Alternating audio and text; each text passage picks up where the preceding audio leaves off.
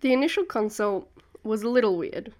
The surgeon wouldn't shake my hand due to COVID-19 risk, which was completely fair enough, but then he had to touch the top of my breast tissue anyway, which didn't quite make sense. I was very excited to meet him, and I wanted to shake his hand because this was such a special day for me, but for him it was just routine.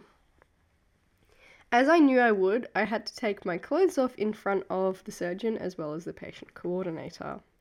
The surgeon asked me what type of surgery I thought I needed, and I said, well, I need a gender-affirming double mastectomy. And he said, yes, but what type?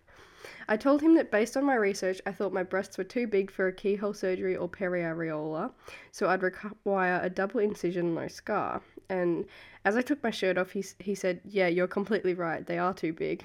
This felt really weird for someone to tell me, yeah, you have big boobs. Although I knew I was going to need double incision, I was secretly hoping for peri, and consequently less scarring. I don't want a constant daily reminder, more than I already get, of my transness, as well as a constant reminder to others. But what I want even less is tits, so...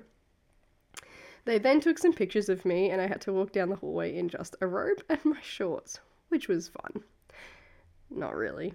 The cost for the surgery and hospital stay was confirmed at 12.7k, including what's covered by my private health insurance, and they informed me Medicare would cover up to $1,000. I then got a date for my surgery. This was such a long lead up to such an easy process. I just felt ready. It felt right.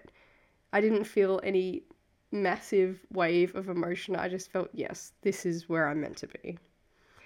In less than 2 months, I will have a chest that I recognize